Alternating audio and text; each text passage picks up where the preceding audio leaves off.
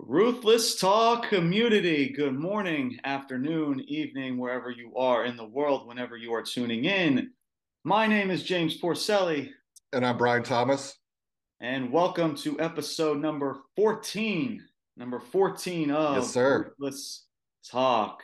Brian, welcome back. It's good to Thank see you. your beautiful face yet again. We missed you from yesterday's, or not yesterday's, 2 days ago Tuesday. episode Yeah. when we covered Monday Night Raw, man. So yeah, man, it's good to have you back. Like I said, guys, today is Thursday. Today's Thursday, so that can only mean one thing. It's AEW, right? AEW Dynamite is what we're reviewing today. So lots to talk about in this We, show. we might just rename this show the shit show because,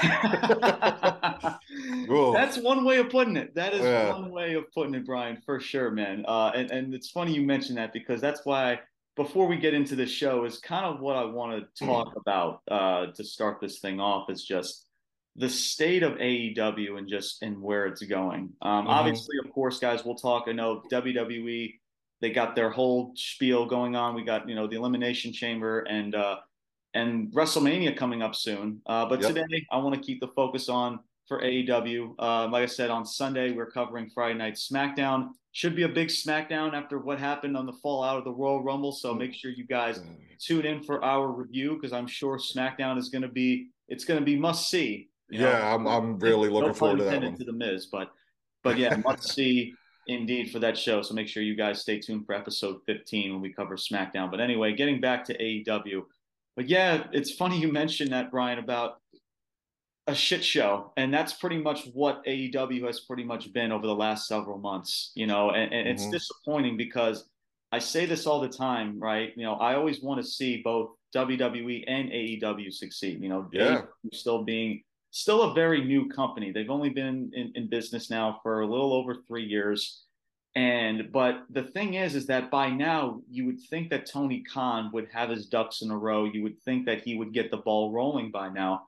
Now, even though, like, I don't know if you've seen ratings as of late, they actually did decently in the ratings last week. You can thank Mark Briscoe and the Briscoe brothers. Yeah, for sure, I'm 100%. sure a lot of the niche audience, they wanted to see the Briscoes compete, and they got that few 100,000 followers, viewers to get to view their show from last week. So again, you can kind of thank them for that. So it would not surprise me, Brian, if they just go straight down under that 1 million and back to that 800, 900 viewership, man. But yeah, it's just the inconsistency, right? We hmm talk about inconsistency a lot, man, and that is it's just really disappointing because if you go back to we talked this before we got on here, Brian, just the beginning of when it started, just how like how everything gelled and like how everything Yeah. was just so well done. You had Jericho, you had Kingston, you had all of these Brody Lee, rest in peace to him, Yes, God rest sir. his soul, all of these people, Lance Archer, and now it's just become this formulaic, redundant type of show where you pretty much know what's going to happen, at hmm least formulaic of how the shows are built wise, of what's going to happen. A match is going to start off the night. You know that there's MJF is going to try to get a crony to try to defeat or try to get him to wear down his future opponent for his world title match. You're going to have some backstage segments. You're going to have people, promote Rampage matches that nobody fucking watches, and all of this crap. And it's just like, it's like I always say this saying a lot too, Brian, before I send this off to you, is like it's hmm like watching the same episode over and over and over and over again until it's like, okay, I need to see something new. Like I need to see something different, you hmm know. And the other thing too is just like, and I said this a lot as well, and you guys will understand where I'm going with this. People like you see people on this show like Takeshka, right? You see other people, that like these Action Andretti's, Daniel Garcia, like all these people that, yes, do they have talent? Yes. Is there a place for them? Yes. But the guys that you want on this show, the guys that are going to lift this company to new heights, people like House of Black, people like Miro, people like Lance Archer, Eddie Kingston, they're nowhere to be found. And I'm saying to myself, why? Why are they not on these shows? Can someone tell me Absolutely. why you would pick Takeshita over all of these other people that I just named. It does not make any sense to me. And it doesn't get me, and I'm sure it doesn't for you, Brian, nor any other AEW fan, invested about Not at anything, all. because nothing leads to anything. Nothing gets people excited to want to tune into the next week and beyond. And it's just like, okay, we're seeing great matches. That's awesome. But guess what, Brian? I can go to a local bingo hall in Charlotte, North Carolina right now and just see great wrestling, right? That's, Yeah. it doesn't mean anything. You know what I'm saying? Like, and all these other wrestlers that are not on your show can also put on great matches. So Yeah. what's the difference? And that's just where it's so frustrating, man. And it's just the state of AEW, man, is just, to me, it's just the stock and the investment. I'm sure I can speak this for a lot of fans out there. And I know that they have their niche fans. They're going to kiss Tony Khan's ass and they're just going to praise everything that he does. But to me, man, the stock is just getting lower and lower and lower, to the point where all Tony Khan is going to have left is that niche audience. Because how long can you just put on just great matches, right? How long can you keep this charade until even your niche audience says, okay, this is getting like very old. I need to see something else. Yep. And that's when Tony Khan, and I mentioned this also in last week's review, he's going to have nobody to blame but himself, man.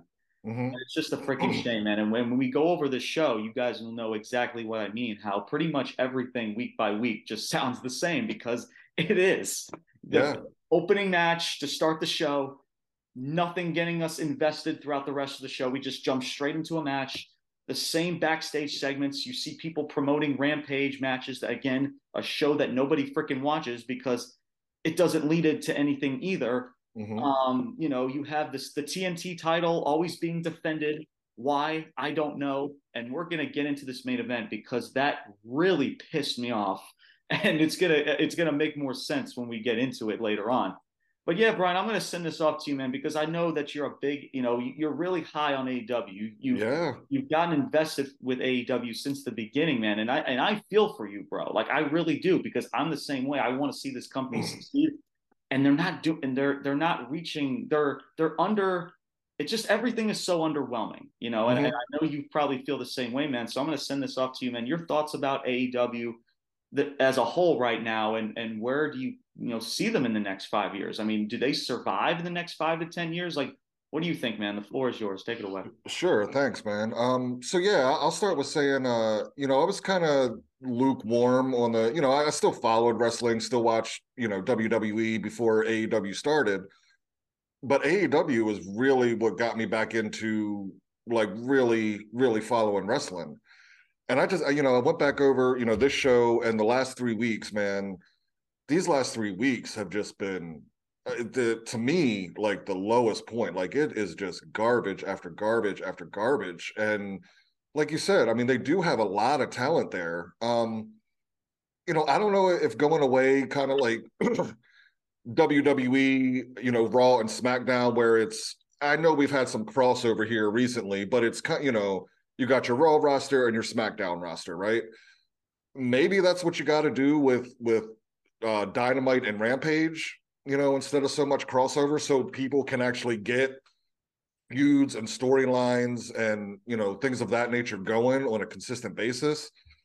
But yeah, man, where they are in the future, I can't see them, folding necessarily, because I think there's too much talent there to do that. But something has to change with just booking, I guess, because there's talented people there, people that can do promos, put on great matches, all of it. And it's not flowing. We'll get into it here, but this show in particular last night was just, to me, just just, I don't know, clunky. It didn't flow. There was a lot of subtle things that just stuck out to me, like, oh, they messed that up, it was a bad camera shot there, or something on the from the announcing side, it was a little botch there. But to me, that it's kind of like, it just seems unorganized, maybe. I don't, or maybe it's just slip ups, and they happen, sure. But man, last night, that show, I just the highest point of the show, in all honesty here, to me, and it doesn't even have to do anything with wrestling. It's, again, being a parent, after Jade Cargill's match. I guess her daughter was in the audience and probably got scared or something, seeing her mom. I don't know exactly what happened, but, she wins the match, comes out, grabs her daughter, and, is kind of consoling her. I mean, that was the best part of the show to me, man. It like really, really was. I'm not, other than, well, I'll save it for the end.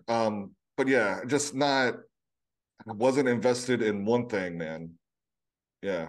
Yeah, and I talk so much, man, because about holding companies accountable. We talk about holding Vince McMahon accountable. We talk about holding Tony Khan accountable. And this is the problem about the niche audience, right? There's a niche audience for WWE, and there's a huge niche audience now for AEW, because all these people just want to see is the other company fail, right? I don't want to see AEW succeed. I don't want to see WWE succeed. It's like, guys, at the end of the day, it's professional wrestling. It's like, the same business. I want to see both companies, pull the best out of one another. You know what I mean? And that's the problem. It's like Monday Night Wars, baby. It's like this weird war. It's like, dude, what the fuck are we doing? It's just like, it's unbelievable. So like, we want to, ignore all of the flaws that WWE is doing. We want to ignore all the flaws that the AEW is doing. And I'll be honest with you, Brian, until those people are still around, to me, nothing's really even going to change. Yeah. Because that's who people like Tony Khan and Vince McMahon cling on to, right? Because they don't like criticism. Even Tony Khan, like, he's responded to criticisms about there's not a lot of storylines going on, and like how there's too many matches, and like, we talk about, people just flying from pillar to post, like, too much fast pace, slow it down. And, and he criticized those people. So clearly Tony Khan just either cannot accept criticism, or he's just in another world of his own. Got so much money, he doesn't care, man. He just doesn't care. And listen, I know he's a great dude. A lot of people in that company respect him, and that's great, man. Yes. That's awesome. Like, trust me, I've seen it, on social media and stuff. Like, I truly believe he is a great human being. And I do too. And I believe he's a huge fan of pro wrestling, and absolutely. But as a business owner, this guy sucks. I mean, god damn. And that's the problem, man. As long as people are still kissing his ass and saying, "Oh, I want another great match," and "Oh, give me Darby Allin and Samoa Joe, give me take a Shida and AR Fox," he's gonna give it to him. Yeah. It's holding people accountable, guys. You may like something, it doesn't mean shit. Does not mean shit. Does not mean the business is getting better because you like it. Right.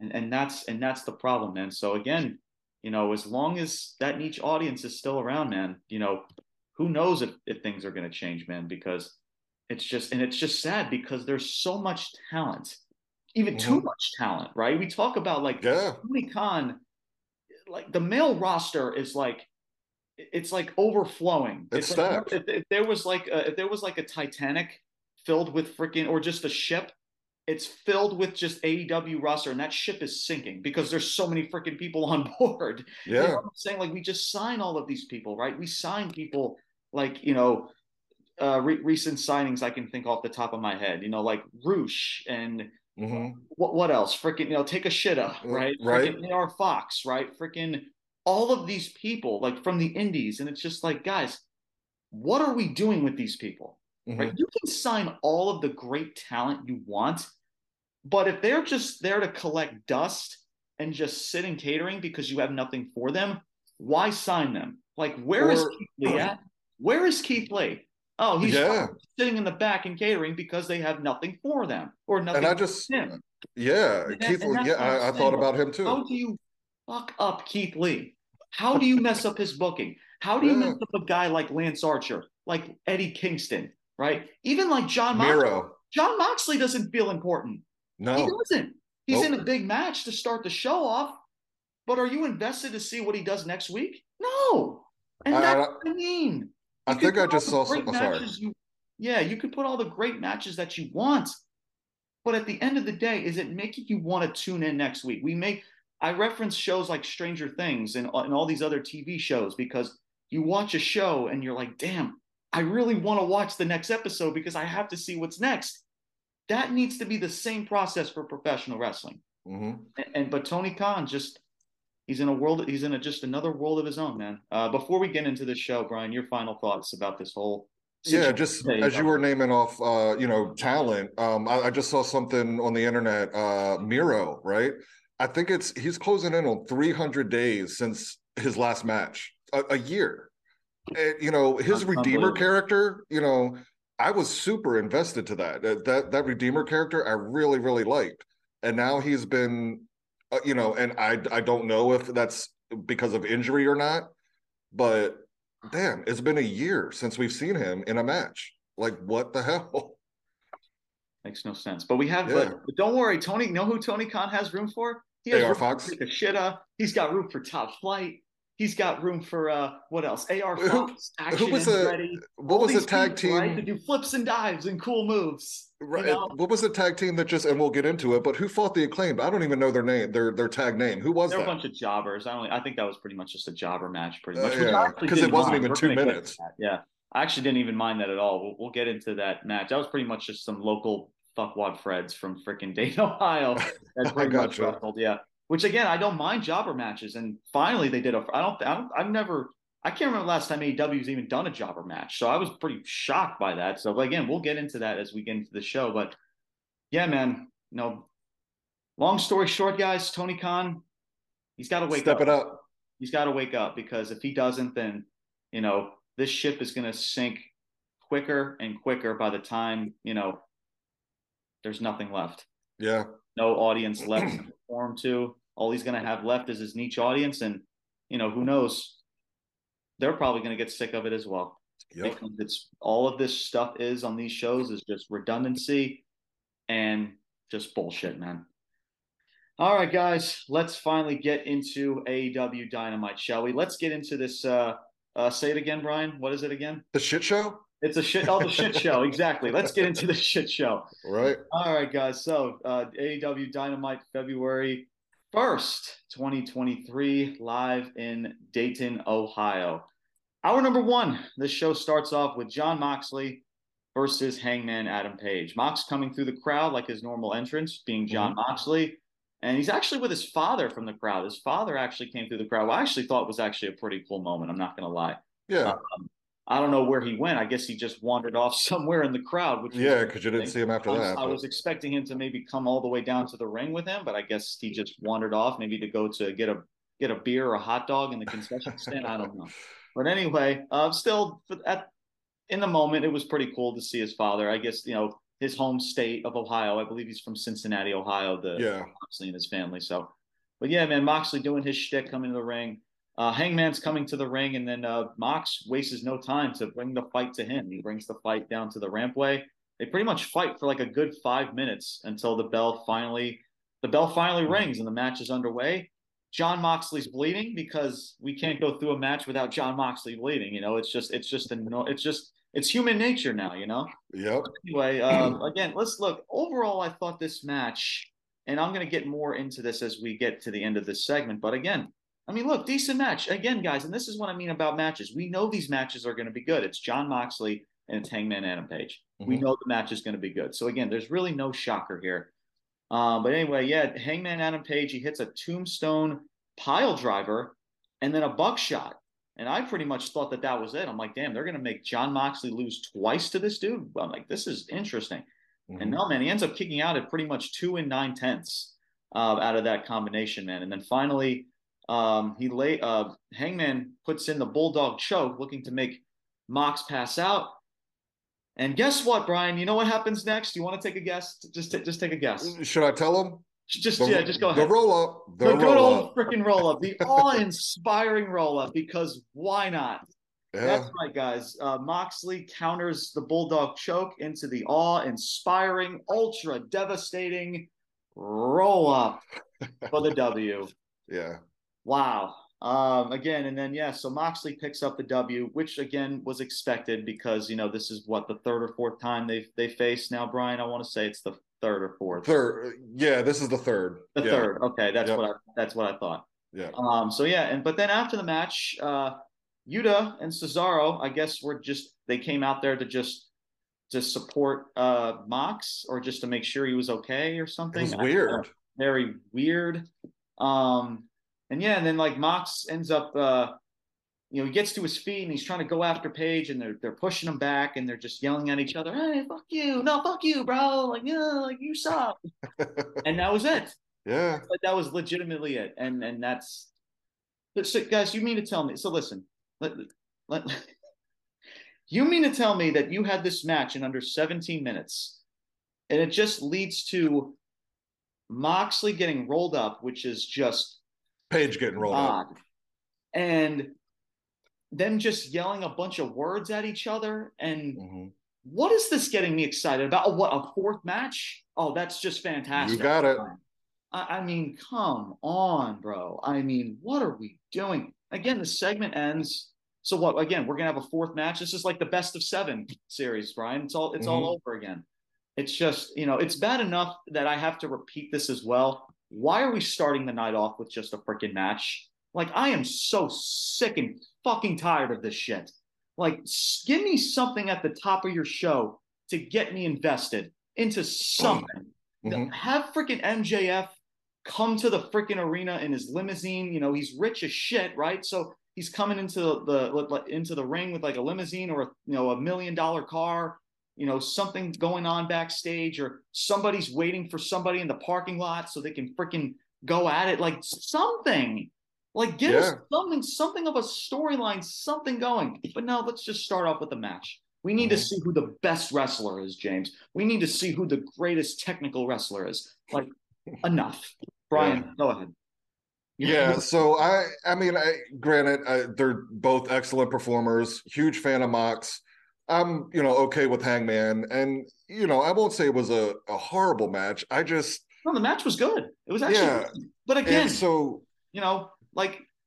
but that was it. It's just a decent match. That was it. So, but anyway, my fault for interrupting. Go ahead. No problem, man. So the first issue I had with, so I guess Mox was supposed to. There was a spot in the match where Hangman threw a chair at Mox, and I guess that was supposed to bust him open. But so he throws him back in the ring, and the camera then cuts to Moxley, and you legitimately see him pull it out of his trunks and cut himself. Like, I caught it. I don't know how many people did. I saw it too. Yeah, so that was like the first little you messed up there. That shouldn't have been on camera. Yeah. I actually had to go back and see that twice. I actually had to go back and see. I'm like, did he just something in here? I had to go back twice or 3 times. I'm like, oh my God, he actually did that. Yeah. And then again, I've said this through numerous episodes. I count no less than 5 times they stood in the middle of the ring, exchanging the chops or the forearms or whatever. No less than 5 times in this match, right? You know how much you love that stuff, Brian. I know. It's and then, so, and then it goes into, there was a couple spots where, like, one was on the apron. Mox is trying to give him a pile driver, and Hangman blocks it, trying to backdrop him, and they go back and forth. And then another spot outside at the table where I think Mox was going to power bomb him. Again, a power bomb backflip exchange there where nobody can really get it going. And the crowd starts. I can't remember at what point they started chanting it, but there was a "This is awesome" chant. This match was not awesome in any way, shape, or form, but the crowd's chanting it. And then with the table spot, Hangman finally gets them in a little pop-up power bomb onto the table. And given how much wrestling fans have seen table spots throughout the year, I mean, it was your average table spot. And the crowd starts chanting, "Holy shit, holy shit." It was not a holy shit moment. We need to get some new chants, bro. It's just like we say "holy shit" and "this is awesome" to stuff that's not even awesome. Logan Paul and Ricochet, that was holy shit. That was holy shit. Yeah, right. That's what I mean. So like, if that was awesome last night, then what was Logan Paul and Ricochet spot? Like, you got to go up. Like, you can't go more than awesome. Right. You know what I'm saying, bro? Like, we don't have another chant for more than awesome. But anyway. Yeah. So. Again, the roll-up win, and then Claudio and Wheeler come out, and it's just that just struck me as odd. It was just weird that they came out and there was kind of, shoving between Claudio and Hangman, and then, Mox and Hangman, and then, Mox lays down and does like a, angel thing, like kind of saying like, oh, I can still go. And then Hangman does some push-ups. It was just weird. So yeah, I guess they're going to have a fourth match. I don't know if it'll be at this point, I don't know, put a steel cage match or something. I don't know, just to see something different, but yeah, it's your typical Jon Moxley match. There's going to be blood, and I get it. He's, a brawler, street fighter type style. But even as big as a fan as I am of Mox, like really, since he's lost the title, man, I'm just not invested. Like it's the same. No matter who he fights, there's going to be blood. There's going to be 3 to 5 exchanges of chops, and whatever. I don't know. Maybe the paradigm shift for the win. I don't know, but I'm not. I don't care. I don't care about Hangman and Mox in this feud. Like it just. I got nothing else to say, man. It was just that's all you need to say is that sigh. That's it. Yeah. That's all it needs. Yeah, man. Before we get into this next segment, man, it's just you talk about like what else is there need to say, and there really isn't. Like they threw pretty much everything at the kitchen sink. So what else is going to be different, guys? Right. From the first match, that's not going to be any like from the fourth match to their very first match they've done. What's going to be different? The answer is nothing. I don't give a shit. What has been? Nothing has been different in the first three. Right. If I don't give a shit if you put them in a cage or make it no holds barred or false count anywhere. Right. It doesn't matter. It doesn't matter. It's the same.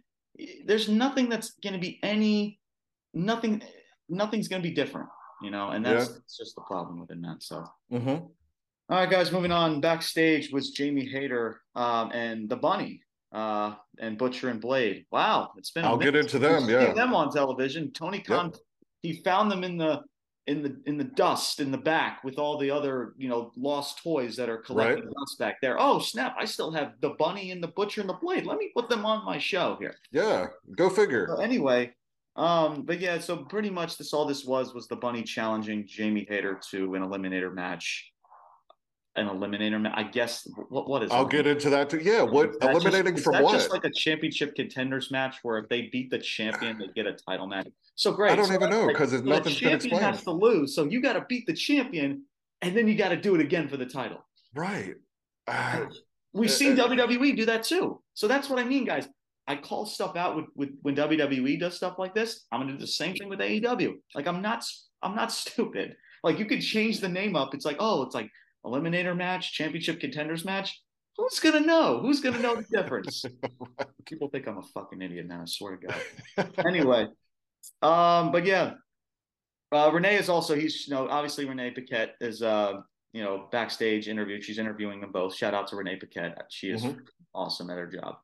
But yeah, the camera cuts back. She's like, whoa, we got something going on somewhere in the arena. Can someone play it on the big screen? And the big screen comes on. And it's Saraya and Toni Storm. They're attacking Britt Baker somewhere else in the arena. And yeah, Jamie Hayter, she looks like she's panicked. And all of a sudden, she runs to go save Britt. And then again, after 30 to 60 seconds, the segment's done. Yep. I'm going to send this off to you, Brian, because there's something I want to say about this segment. But I'm gonna have you start this off. Go ahead. Sure. So. Again, you mentioned the Butcher and the Blade, and along with the Bunny. Again, when AEW started, dude, I was invested in the Butcher and the Blade and the Bunny, and that trio. I truly was. And again, when's the last time we've seen any of those three in really on TV or in a match or you talk about like tag team AEW Dynamite in general. Like you'd have to go freaking Dark and Rampage. Like you'll find them there. When AEW Dynamite television, they're nowhere to be found. Right.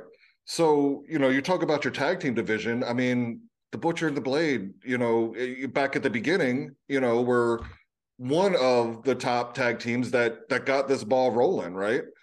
And then speaking about the Bunny, where I like her character, with the Butcher and the Blade there, but when's the last time we've seen her have a match? And now she's just challenging the champion out of nowhere, which is gonna, they're gonna have their match next week, and then that'll be it. There's no storyline. Bunny's now been defeated, and I guess it'll be another, I don't know, 4 to 6 months before we see her. Um, and I had made a post on our Facebook page. I'm a real big fan of Jamie Hayter. I'm not a fan of her booking thus far, but I think she is one of the women in AEW and in wrestling as a whole. I think if you book her correctly, she's a star. But again, going into this match next week, where it's not a feud, it's not a storyline, it's just some random match. What does it do for anybody? So yeah, and then the backstage, Saraya and Tony Storm beating down Britt. Yeah, I mean that's going to be the continuation feud there with Hayter, and as we'll see maybe later on, Ruby Soho somehow. But yeah, it just ends abruptly, and that's it. So I don't know. I mean, I don't know, Tony. Like, give me a tag match with the Butcher and the Blade. Get the Bunny back on there and put her in a freaking storyline or something, man. But this is bullshit. Yeah, no, you're on the money, bro. You're absolutely on the money. It's funny you mentioned both Hayter and the Bunny. Like, the Bunny doesn't even need to, and that's you were talking about like how it grinds your gears. I remember you said this, Brian, about like wrestlers' names being like Red Velvet and Sky Blue, and like the Bunny was one. Well, I guess like Butcher, Yeah. I guess it connects to that way, but still, it's like, oh, it's like what's her name? The Bunny. The Bunny. Okay. Yeah. Anyway, it works with the Butcher and the Blade, but right. If she's on her own, it doesn't work. Yeah. Just as exactly. If she's on her own, then yeah, exactly. But them together, it makes sense. Like Butcher, right. Blade. Okay, that makes sense. But anyway, just like I said, just a side note there. Mm-hmm. But like the Bunny doesn't even need to wrestle. That's the thing. Like I say the same thing about Scarlett, over in WWE with Karrion Kross. Yep. Like her aura and her character with Karrion Kross is so good. Like even like the only time I honestly would want to see her wrestle is she's in a mixed tag with Karrion. That's it. I don't even see her in a singles match with anybody else. She doesn't need to, because the aura of her character and her presence is already good enough with Karrion Kross. For sure. That's it. You don't need her to wrestle. Same thing with the Bunny. You don't need her to freaking wrestle matches. So I don't understand it. And then Jamie Hayter. Look, man, I like Jamie Hayter a lot. I have a lot of respect for her. I've seen enough of her in-ring talent where I think she can definitely go. There's no doubt about it. And I have tremendous respect for her. But my God, is this title reign been shit? I mean, what in the world are they doing with this woman? Like, nothing about that championship. Nothing. As well as the TNT title. And again, we're going to get to that shit in just a second or later on in the show. It does not feel important. There's nothing about the women's title right now, Brian, that's any ounce of relevance. And that is so freaking, it's sad. And that's honestly the definition of this entire women's division is nobody feels important. I guess, do you want to throw Jade Cargill's name in there? Okay. And we're going to get to Jade Cargill as well, too. But if you want to throw her name out there, okay, fine. Then I guess I can see your point there. But outside of that, who else? Maybe Britt Baker. Again, we just dramatically we all of a sudden, just at the snap of a finger, she goes from a heel to a baby face with like no segments that are being like any segments that like can get us invested, like nothing that's getting like nothing's being, what's the word I'm looking for? Like to breathe, right? Immediately after this segment, Brian, like they're attacking them backstage. They're attacking them backstage or by the camera or on the screen, and then boom, we just cut to commentary, and I'm just like, dude, keep the ball rolling. Right. That was actually decent. It was actually they actually were going a decent segment. You have Jamie Hayter. You know what I would have done, Brian? I would have had Jamie Hayter rush to the back. Right. Listen, if you're gonna do Jamie Hayter and Britt face, then fine. Like I have the fact that Saraya has already debuted from not even more than a month. and she's already a heel. She's already been a babyface and a heel. Like, that just goes to show you they don't know what the fuck they're doing. So that's number one. Number two, have Jamie Hayter run to that spot in the back, right? The damage has already been done. Britt Baker's been laid out. Saraya and Toni Storm are gone. So now, Jamie Hayter's on a mission to find these fucking. Exactly. You go through the freaking locker room. You go to Tony Khan. Like, where are these women? I need to find them now. And you play that throughout the rest of the freaking show. Guys, it's not that hard. Guys, if I can get creative, if I can come up with more creative shit, then what is again, I don't know. It just leads to nothing. The fact that I'm stuttering and I have no words just says it all, man. Mm-hmm. But again, just keep getting me invested. Keep telling the story. For some reason, Brian, we have to immediately cut to commercial or cut to commentary. Excalibur's got to go through all the freaking matches that are happening on Rampage.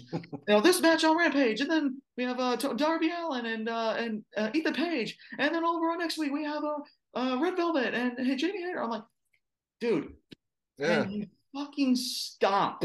And that's what I meant at the start of the show. Like, the whole show just seemed disjointed and just there's just no flow at all. They're not giving us any reason to care. Yeah. All we're just seeing is great matches. Great matches, Brian, can only get you so far. Right. Let's move on. Sure. Yep. The Acclaimed is up next. They're in action against Jobber 1 and Jobber 2 from Dayton, Ohio, pretty much. Again, how it goes, man. I always have to write down Matt Caster's rap because it's honestly the best part of this entire show. If that's the case, guys, you know how pathetic this show is. Mm-hmm. But yeah, let me spit some of these words to you. It says, Acclaimed on the mic. We the nicest. Fighting two dudes like they're in their midlife crisis. Again, man. Again, you see how entertaining and we're laughing and we're enjoying. Guys, this is more entertaining than any other bullshit match on this card. It just is, man. You can hate that statement all you want. It's just the truth. Let me continue this, man. It's funny. He's like, what does he say? I bet you have sex with each other. How are you going to fight the both? Oh, how are we going to fight the bootlegged Beverly Brothers? And what else? He said, this is not the 80s. Make you call it quits like Tom Brady. And again, man, just Matt Caster, man, he's just freaking awesome. His raps, you can hear the crowd. They are invested, man. But I'll be honest, though, too, Brian. I talk about the crowd, and I do want to be fair because I always say that about Charlotte Flair. To me, the crowd is also the pop from the Acclaim. It's still there. Don't get me wrong. It's still there. But it's not the same, man. Especially when they won the title. That's a problem, man. That's a problem. That just shows you that, because even though we like the Acclaim, we like the raps, there's really nothing else. There's just something missing with them. They have I can tell you where raps, they have the charisma, they gel really well one another. There's just something missing, man. So I could tell you how. Well, go ahead. You finish, and I'll get to it. I got you. Yeah, I'll get to you when I'm done with this right here. But yeah, man, they make pretty much quick work. Jobber 1, Jobber 2, then losing in less than 10 minutes. I don't even think it was 2. Yeah. With the mic drop elbow, the Gun Club hit the ring. The good old Gun Club, another team that we just got to put on Dynamite, but we leave off all these other people. Why, I don't know. Again, that's no shade to the Gun Club. It's just the truth, man. They're just not good as they're not good as Miro. They're not good as House of Black. They're not good as Lance Archer. They're just not. Nope. But yeah, man, they want an answer to the challenge they laid out during the family therapy session last week. And the Acclaim denied. They're like, they asked the crowd, should we give the Gun Club a title match? And they all pretty much were booing. And well, you heard the people. The answer is no. They start pushing and shoving one another. They start saying words, talking shit. And then Billy Gunn breaks it up. He's like, man, I'm just sick of this. He's like, you know what? I'm done. You guys go ahead and he literally says out loud, just go ahead and beat the shit out of one another. Yeah. But I actually like that, Brian. Again, it's little things like that to me, Brian, are not so minor. It's the realism of the situation. Billy Gunn is with this new team with the Acclaim, and he has his son, and he's trying to even though he's with the Acclaim, I'm sure deep down he still cares about his sons and he wants to see them succeed, and they're just joining heads at one another yet again. And it's just I'm done being in the middle of this, you know, and Yeah. that's a cool realism thing, you know, regardless of where this is leading to is a different story. But that little element there is just something that shouldn't be ignored, in my opinion, or not my opinion. That's just how it is. But anyway, but yeah, Billy Gunn walks off. He's like, I'm done with this. Y'all just beat the shit out of one another. And Austin Gunn gets on the mic. He's like, yeah, go drown your sorrows down with a pill bottle. I'm like, oh snap. Okay, wow, that we just went there. Mm-hmm. So again, um, I'll Which explain. is alluding to real life shit. I Yeah, I mean, mean it's real life stuff, which I like. You know, I yeah, like getting real, like getting people to feel. That's what makes a good storyline, guys, is making people feel. You know, so right. I don't mind getting a little bit personal like that. So especially if it's approved, as long as they're okay with it, Yeah, it's yeah. fine. You know, if they didn't approve it, that they wouldn't do it. It wouldn't be on TV. So, but yeah, man. So nice little deep little line right there. And Billy Gunn, he like slowly turns around, and Austin Gunn's face, he's like, oh snap. That's like the face you make when like when your dad is telling you to do a chore and you just say no to him, and he's just like, what did you just say to me, dude? And he comes marching down the ring. I actually felt for Austin Gunn for a second. You saw the look on his face. And he gets Yeah. into the ring and he's like, look, and I don't know if you caught this either, Brian, but his mic cuts off. Billy Gunn's mic cuts off, and they had to give him another microphone. See, but go ahead. I don't Yeah, think it like cut I off think his because I he was could still talking into hear the him. he's talking into the mic, and his mic cuts off, and then Bowens, they had to like for a few seconds they had to like get the segment back on track as the mic cut off. Bowens gives him another mic. I caught that. I just thought that was pretty. It's not funny, but it's funny. Yeah. Yeah, man, his mic cuts off, and then he accepts. He's like, listen, y'all want a title match? Y'all want a title match that bad? He's like, y'all want to act like tough guys? Like, boom, like there's your match. You got it. And the Acclaimed, and then you know Billy Gunn walks off, and the Acclaimed are like, what? Excuse me, Mm-hmm. what did he just say? And yeah, and then that was the segment. Yeah, Brian, I'm gonna have you start this one off, man, and then and I'll get back to me, man. Your thoughts on this segment? Overall, hated it.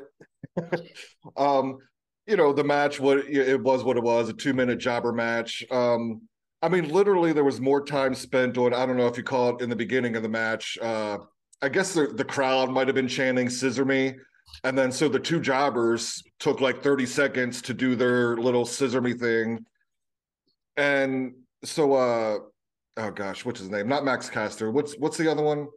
Oh, Bowens, Anthony Bowens. Bowens. So Bowens hits like a leg drop, uh, from the top Bowens rope, is and good, then by the way, bro. he Bowens is really is. good. Yeah, I think he had the best line. I don't think I wrote it down.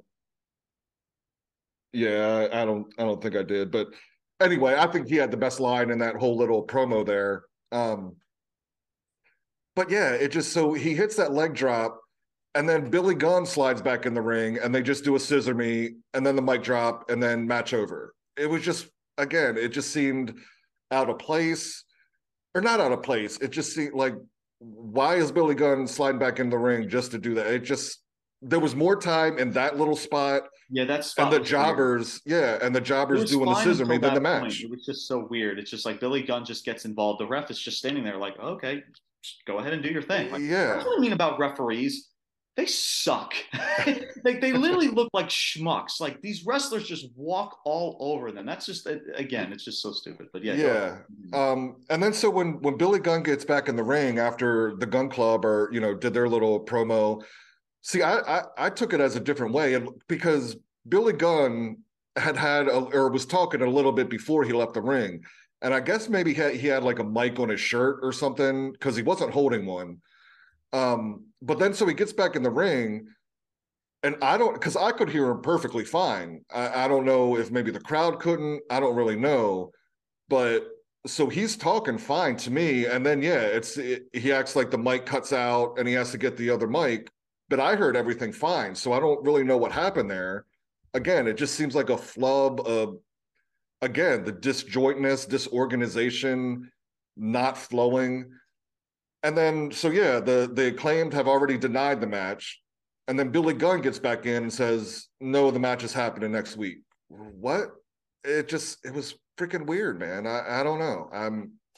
But I can tell you this is where it's going. The Guns are getting a title run. Like this match is going to happen. I don't know if it's next week, but Billy Gunn is gonna turn on the Acclaimed and go back with his sons. Um, And I mean, they're not there yet. They're not ready yet for it to be. That's gonna piss me off if that really Yeah, happens. me too. If you really have the Guns holding tag titles, that's Right. really gonna piss me off. But I'm being dead serious when I say that. I'm not joking. Like that, that's really gonna piss me off. me too. Yeah. But I think that's where it's headed. Like at some point, Billy Gunn is, especially with all the lines the Gun Club has been saying about, you were gone and you left us and drowned your sorrows in pill bottles and everything. Well, at some point here in the near future, I think Billy is going to turn on the Acclaimed and join his sons. And if that leads to a tag title reign, I don't know, but he's turning on the Acclaimed for sure. Yeah, But here's what I yeah, was other than say. that, I don't really have much else to say about it.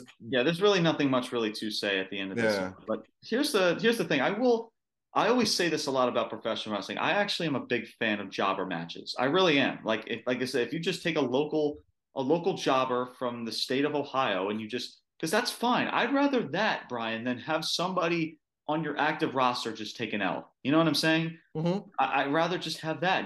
I want these shows to build these other characters up in a storyline in a feud. I don't want them just being in a match just to be in a match, Right. just to take an L. It doesn't do anything for them. It doesn't. It Yep. actually does a lot of harm. So again, I don't mind jobber matches, and I didn't really mind the match at all. I actually don't mind jobber matches. You're showcasing your tag champions. Now I will say yes, the Billy Gunn spot for them to just scissor each other in the middle of the ring. Again, that was just weird. But outside of that, I didn't mind it. I actually don't. I actually like jobber matches a lot, and I think Right they're on. needed in pro wrestling, especially if you want to elevate superstars to become, Sure. well, you've guessed it, superstars, right? But yeah, it's just, and in this whole segment, and then I want to get this ball rolling and move on into the second hour. But I don't know, man. Just with the Acclaimed, I said this before, man. There's just something missing with Mm-hmm. them because they have the character, they have the charisma, they have the shtick, they gel very good with one another. They've already proven they can get over. There's Mm-hmm. just something missing. There is. There really, really is, man. And again, and I actually like the fact part of it is Billy Gunn and the Guns of getting personal like that. I don't mind that. Obviously, the way it's going is a different story. I definitely hear you on that part. But those little elements of like, father and son Sure. going after one another and making it feel real, you know, I don't mind that at all. So I don't mind that aspect of it, but is it getting me more invested to watch the Guns and the Acclaimed? The answer is no. Right. Unfortunately, man. And again, look, do the Guns have a place in AEW? Sure, of course they do. But for a tag title match, it's like enough. Not yet. Or not.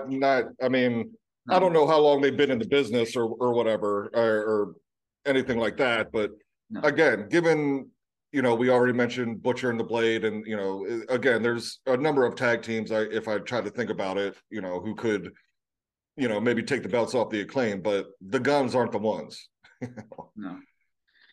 All right, guys, moving on. We're almost towards the second hour. Next match is Take a Shitta versus I'm sorry, Takeshita. You blame MJF, guys. I'm sorry. Yeah, Take a yeah, Shitta versus Brian Cage. Match was under 10 minutes. Takeshita wins via the running knee, and that was pretty much it. What else is there to say besides Brian Cage, the machine, who's supposed to be a machine, losing to Takeshita? I yeah. don't understand it. Listen, Takeshita. Listen, I understand he's a great wrestler, but that's all he is. He's just a good wrestler. And listen, there's nothing wrong with that. But to be over, to be a legend in this business, you got to be more than just a freaking good wrestler, dude. Yeah. That's no shade to him. Brian Cage, and listen, I'm not saying Brian Cage is that dude, but his presence and his aura alone, if you build him, if you book him properly, he can be such. Yes. And to me, there was just nothing. I mean, what is there to say? They put on an almost 10-minute match, and then it leads to nothing, and we cut to Mm-hmm. a segment. And I'm gonna just get into this, and then I want to get into the second hour. Sure. And that was actually there was two other segments before we get into the second hour, and then Brian, I'll send it off to you. The next was the Elite. They challenged Ethan Page, Matt Hardy, Isaiah to a match on Rampage. Great. They're like in the gym shooting hoops and like they're like challenging other people like AR Fox and Top Flight. Guys, this is the elite. This is the elite Yeah. in AEW today in 2023. That's how sad, right? It's Kenny just freaking Omega and the Young Bucks. again nothing needing to say there. Just thought I'd bring that up because Yeah. and then we before that it was actually there was a backstage segment with the JAS calling out Ricky Starks. They laid out a Garcia Guevara gauntlet. Uh, If Starks beats pretty much everybody in the JAS, right. Starks gets a match with Chris Jericho again, Again. the second time. So we're doing the same thing with MJF and Danielson, Yep. and now we're doing the same thing. What the? Exactly. What the fuck, man? So now you're involving, let's see. So Danielson, MJF, and whatever, handful of superstars you're feeding to Daniel Bryan, and now Starks and the entirety of JAS. So you got, I don't know, minimum 10 guys here tied up in gauntlet matches. Like, God damn it. It just, yeah. Did you have anything else to say, or I'll go back to Go ahead. the cage match? I'm Yeah. done, bro. I can't even anymore. Like I said, the floor is yours, man. Whatever you want to say, whenever you want to get off your chest, man. So going back to the Brian Cage Takeshita, look, I'll be perfectly honest. I'm sure there's much more hardcore fans who have, followed Takeshita, from Japan. And so I'm willing to give him a chance. I literally, my first introduction to him was 2 weeks ago, I guess, or three, however long ago it was when he came out with, I guess, Daniel Bryan and MJF and all that. So, I'll give it a little chance because, I really know nothing too much about the guy. I will say that I imagine there's some sort of language barrier there because we've never heard the guy speak. And that being said, how much of a star can he really elevate to if you can't communicate? You know what I mean? Great wrestler, sure, maybe, I guess. Again, I've never seen any of his work in Japan. Unless you give him a mouthpiece or something. I mean, I don't know. Yeah, exactly. Give him a mouthpiece. That's the only way. Right. But yeah, so Cage comes out and he's wearing a belt. And I don't know if I got this right now. So is there also like a 6-man trios tag on Ring of Honor? What? No, man. So yeah, he comes out wearing a 6-man title belt, whatever the hell that is. I don't know. I don't even know. Again, Takeshita and Cage again in the middle of the ring. They have the forearm exchange. Listen, I don't know if I can say this is the last I'll say about it because it's literally an every damn match.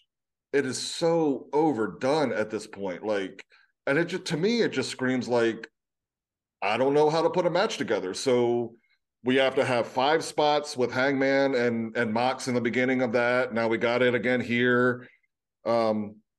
Danielson and Thatcher are going to have spots of the same nature. It's like, Jesus Christ, like, how often do you guys have to do this? So yeah, Takeshita wins via kind of like a running knee, similar to Danielson's, but not quite exactly. Yeah, not invested at all. The JAS promo, which I already said, it's just another gauntlet match. Why? Or gauntlet matches? Who knows? It's like not even Jericho feels important. That's fucking sad, guys. Yeah, yeah. Jericho makes you want to tune in. No, that's when you know it's bad. It's really bad. Yeah, and then when with the Elite promo, it was kind of just silly to me. And then Don Callis is talking about or I don't even know what they are, NFTs, whatever the fuck that is. I don't know. NFT. But yeah, so they're going to challenge Paige Hardy and Isaiah Cassidy. Who gives a shit? On Rampage. On Rampage. The match is on Rampage. You know that, Brian. You know how this goes. Like pretty right. much 1/3 of this show is promoting matches on Rampage that nobody watches. About maybe a good 400,000 people. Yeah. None of the match and these 2 promos. I couldn't care less, man. Yeah. It's a shame, man. No. All right, guys, move on to our number two. Our number two, man. It's really bad, Brian, getting to the point where I'm just like, oh my God, we're finally at our number two. Yeah. That's how bad it's getting. It's really, Yeah, it's it just, was it's so really, pathetic. it was a shit show, man. Yep. Absolutely, man. Absolutely. Couldn't say it any better. But yeah, man. Our number two. This is Bryan Danielson versus Timothy Thatcher. Match time was right at 14 minutes. Danielson still selling that shoulder injury from last week, which is good. I like that. I do like that Hmm. aspect of the match itself. Ref was taken out during this match. MJF comes out with his diamond ring. Looks like he's trying to get himself involved. Take a Shitta comes out and attacks MJF from behind, or pretty much from the crowd from behind, from the side view. Yeah. Um, and they pretty much take the fight to the ramp and all the way backstage. Bryan Danielson wins via the running knee. Um, and yeah, Danielson wins the match. And then backstage, we also go to MJF and take a Shitta. Uh, they continue their brawl backstage. They're getting into it again. The brawl was the brawl. I can take it or leave it. Hmm. Um, Renee's, she comes in. She just jumps in the middle of it and he's like, guys, I have a announcement from Tony Khan. Eliminator match between Eliminator MJF. match. The Eliminator fuck? match, whatever the hell that. What is that? I'll get into that in just a second here, but yeah, match between MJF and Takeshita next week. Again, eliminator match for them next week on Dynamite. Hmm. And yeah, man. I'll start this off. Yeah. So here, I'll get to them. Let me start with the match first. I actually liked the concept of this match, and I'm gonna tell you why. Because Timothy Thatcher, as of right now, at least I'm not aware of, at least yet. I mean, this could change. Who knows? Hmm. Timothy Thatcher. I mean, he's not a member of the AEW roster anyway. Right. So I'd rather you do that. Call someone. Listen, Tony Khan. He has his. He's got numbers to call people to come in onto to Dynamite or AEW television. And yeah, so I mean, I don't mind that. I'd rather you have somebody outside of the AEW roster come in and take an L because it's not going to do anything for them. They're not Hmm. an AEW active roster member, than someone from your active roster taking an L. So I Right. actually don't mind this, Brian. It actually showcases Timothy Thatcher a little bit. Stretching it to 14 minutes, that's a stretch. I would have just done it in maybe about 10.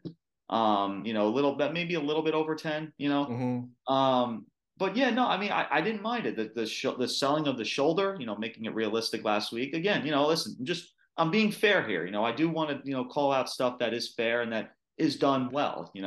As much as we've been shitting on this show from pretty much, it seems like everything, and rightfully so, to be honest. Yeah. Um, but yeah, it's those little aspects like that shouldn't be left out.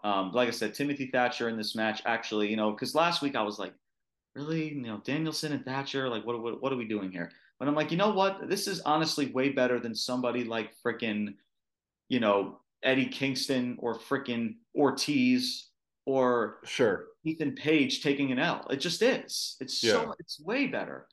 Now, unfortunately, that doesn't last long because we know Danielson's next opponent for next week. But anyway, so that's the whole aspect, man. Listen, Danielson wins the match. I wouldn't have had it 14 minutes, but whatever. Thatcher, I think, hopefully maybe this gets some casual AEW fans to get him noticed. I don't know if it did that, but listen, he's with a company that hardly not a lot of people know about. And What listen, company good is for he him. with? Is he with New Japan or NOAH or I think where is he? it's NOAH, yeah. Okay. That's the name of the Gotcha. company, yeah. Yes, and then the backstage segment, like I said, I could take it or leave it, man. We do. I mean, not that we see it all the time. I mean, I mean, listen, I actually don't mind. I mean, Takeshita was finally in a segment that was like, oh snap, like there's a brawl going on. Like, at least let Hmm. me see where this goes. So at least if you're gonna put Takeshita in anything, then fine. Like then that's cool. Do that. Like don't just put him in a freaking match with Brian Cage and then just have him just go hit the showers. You know what I mean? Right. So. And in this match, man, an eliminator match. What the fuck is an eliminator match, bro? Is that just a Yeah. championship contenders match? So what? Oh, so Takeshita wins, he gets a title opportunity. So MJF has to freaking take an L in order to defend his title against this person. Come on, man. What the hell are we doing? That's my Yeah. thoughts, man. Brian, go ahead. Your turn. Yeah, so with the Danielson and Thatcher match, I agree with you. It seems like Thatcher's kind of a old school like submission specialist. So there was a lot of like joint manipulation throughout the match, obviously focusing on the shoulder, which good storytelling because that's what you're trying to do with Danielson here, trying to again run through this gauntlet, and he's got injuries, so you gotta keep that going. So that was good. Um, yeah, the match was okay, or the match was good. I'll say, I don't really have an issue with it. But yeah, then just getting to the backstage promo or the backstage brawl with MJF and Takeshita or Takeshita. Yeah, I mean, I liked it, but the whole, I don't know, screw up of it is nobody knows. So this is now already the second eliminator match we're scheduling, and nobody knows what the hell an eliminator match, like elimination from They what? announce it like we expect, like we know what that is. It's like they expect us to know. It's like, dude, like Yeah. we What don't. what are what are they being eliminated No. from? Like so that's the only drawback I have to that, because it just, if that's what you're going to do, then you got to lay the groundwork beforehand. Um, so yeah, that's the only issue I have with that little promo. I thought again MJF did, especially when they were being pulled apart, and MJF's like, "I'll freaking kill you." I mean, MJF's going to perform and do. I think he's one of the guys that can turn, what is it, chicken shit into chicken salad. So yeah, that was 100% MJF there. Yeah, absolutely. And MJF is also in this next segment, and I'm going to get into that too. Yeah. yeah, and then like it's that's the thing, MJF, everyone wants to shit on MJF, and the fact that, listen, guys, he's just doing for what he's given. It's not Mm-hmm. like this dude has any creative freedom. I don't think. I mean, maybe he has a I'm not little sure. of it. Yeah. I Yeah. mean, he doesn't, not like to the point of like Bray Wyatt or Roman Reigns over at Yeah, I WWE. wouldn't think so. No, like, so that's what I mean, man. He's doing what he's given. Like he's performing for what he's given to Tony Khan. And yeah, like you said, man, he's turning chicken shit into chicken salad every Yeah. single time. But yeah, man, if you didn't have enough of MJF, well, he's in this next segment. Roosh is backstage because they Well, announced that there was, Bryan hold on, there Danielson. was one more little promo there before that. The Swerve promo, Swerve uh, Strickland. Again, to promote a match on Rampage. Again, this is why it's I, funny I you got a mention that, lot to Brian, say because about that if you don't. I have really nothing to add. If you want to add like Yeah, something, I'll just add to, again, it just didn't make sense. So he's cutting the promo, right? And he's talking about Dusty and Cody and Dustin, and it's showing highlights of Dustin. And then he just out of nowhere is like, "Well, I'm just going to challenge another second generation, Brian Pillman." What the fuck? Like, you're showing this whole highlight package of Dustin Rhodes, and then he's challenging Brian Pillman. It just shit did not make sense at all. I like Swerve Strickland. Um, yeah, it's like, what? Why? If you're going to do that and he's challenging Pillman, why are you not showing highlights of Pillman? And it was ridiculous. that's why I'm not even bringing it up, because it's Yeah. pointless. Nobody can talk. I mean, honestly. But yeah, man. Backstage was Roosh. He has been announced as the next opponent for Bryan Danielson next week on Dynamite. MJF interrupts and he says, Roosh, he comes in, he's like, "What do you want, Pero?" And he's like, "Oh, good one, Pero. That means dog, right? In Spanish, right?" Again, MJF turning chicken shit into chicken salad, because that's what Yep. this segment was. It was chicken shit, but MJF doing Mm-hmm. everything in his power to make the segment somewhat relevant. Yeah. And just shout out to MJF, man. The guy is just so freaking good. But yeah, man, he offers a suitcase full of money, a shit ton of money, to Roosh. Should sound familiar, Brian, about a couple weeks ago. Mm-hmm. And yeah, he offers this money. He's like, "Listen, this is free of charge." He's like, "I got another 5 more of these cases with your name on it if you beat Danielson and you rip his shoulder off of his freaking body." And And beat him with it. they do, like, Roosh says some stuff, and in Spanish or whatever, and he goes to his translator, like dipshit translate. That was the best part. That was Yeah. honestly, that was the biggest pop I had at the Yeah. entire show. Dipshit translate. Was Translate. going to his translator and says, "Dipshit, can you translate that for me?" Yeah. Again, it's just I freaking love MJF, man, freaking Mm-hmm. awesome. Yeah, man, and then like they translate, they do the translation stuff. They continue to say some words, and MJF ends it off with pleasure doing business, man. So it's like, hey, get the job done, the money's yours. Pretty much same thing we saw from Brian Cage, talking about, listen, I don't care if you win or lose, I just want you to break his arm and you get all this freaking money in this freaking case and this freaking whatever else he wants to bring out in his $1 million freaking suit. But yeah, look, I again, I could take it or leave it. Again, MJF definitely saved this one for me. I said the same thing about the Miz in a promo this past Raw with Rick Boogs. I mean, his facial expression and then him talking about it, him wearing a $10,000 suit his wife bought him. I thought that shit was freaking hilarious. Yeah, just again, little things like that from MJF, like the little comments that he makes. He's like the heel, that heel type of persona where you have to laugh at some of the stuff that he says. Right. Yeah, man. Again, but at the same time, though, Brian, I want to get on board with this segment because, and I'm going to pass this on to you because I do want to get the ball rolling, is that I guess you can say that MJF is trying to maybe double down a little bit. He's offering, it seems like, more money to deal with this Bryan Danielson problem. He offered, good, decent amount of money, but not as much money he's offering to Roosh this week. Right. So I guess if you want to play it off that way, like he's desperate, like he's starting to almost get desperate as we get close to Revolution.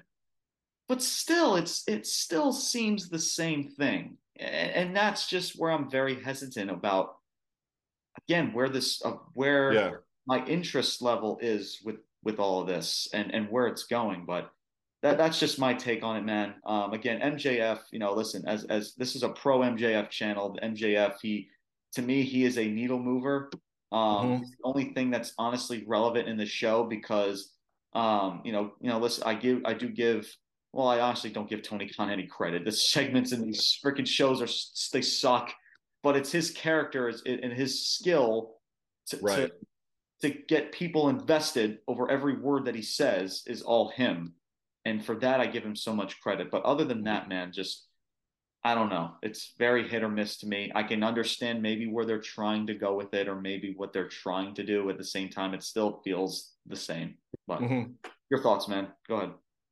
So to start, so this is another, I think, little mistake or just, I don't know, slip of the mind or whatever happened. But like Taz, announces like, oh, we're going to throw it back to, I don't know if it was Renee who did the interview, but we're going to throw it back to Renee with MJF. Well, it wasn't MJF. It was Roosh and his handlers there for like, I don't know, 20, 30 seconds. And then MJF comes in. So that was kind of weird. And then what else do I have here? So the last time we saw MJF, which wasn't, but maybe 5 minutes ago, right? He was in the brawl with Takeshita, but then he comes in, scarf, belt doing, shades. Like, what? You were just in this brawl. Maybe they did it. Maybe they did it in a different time frame.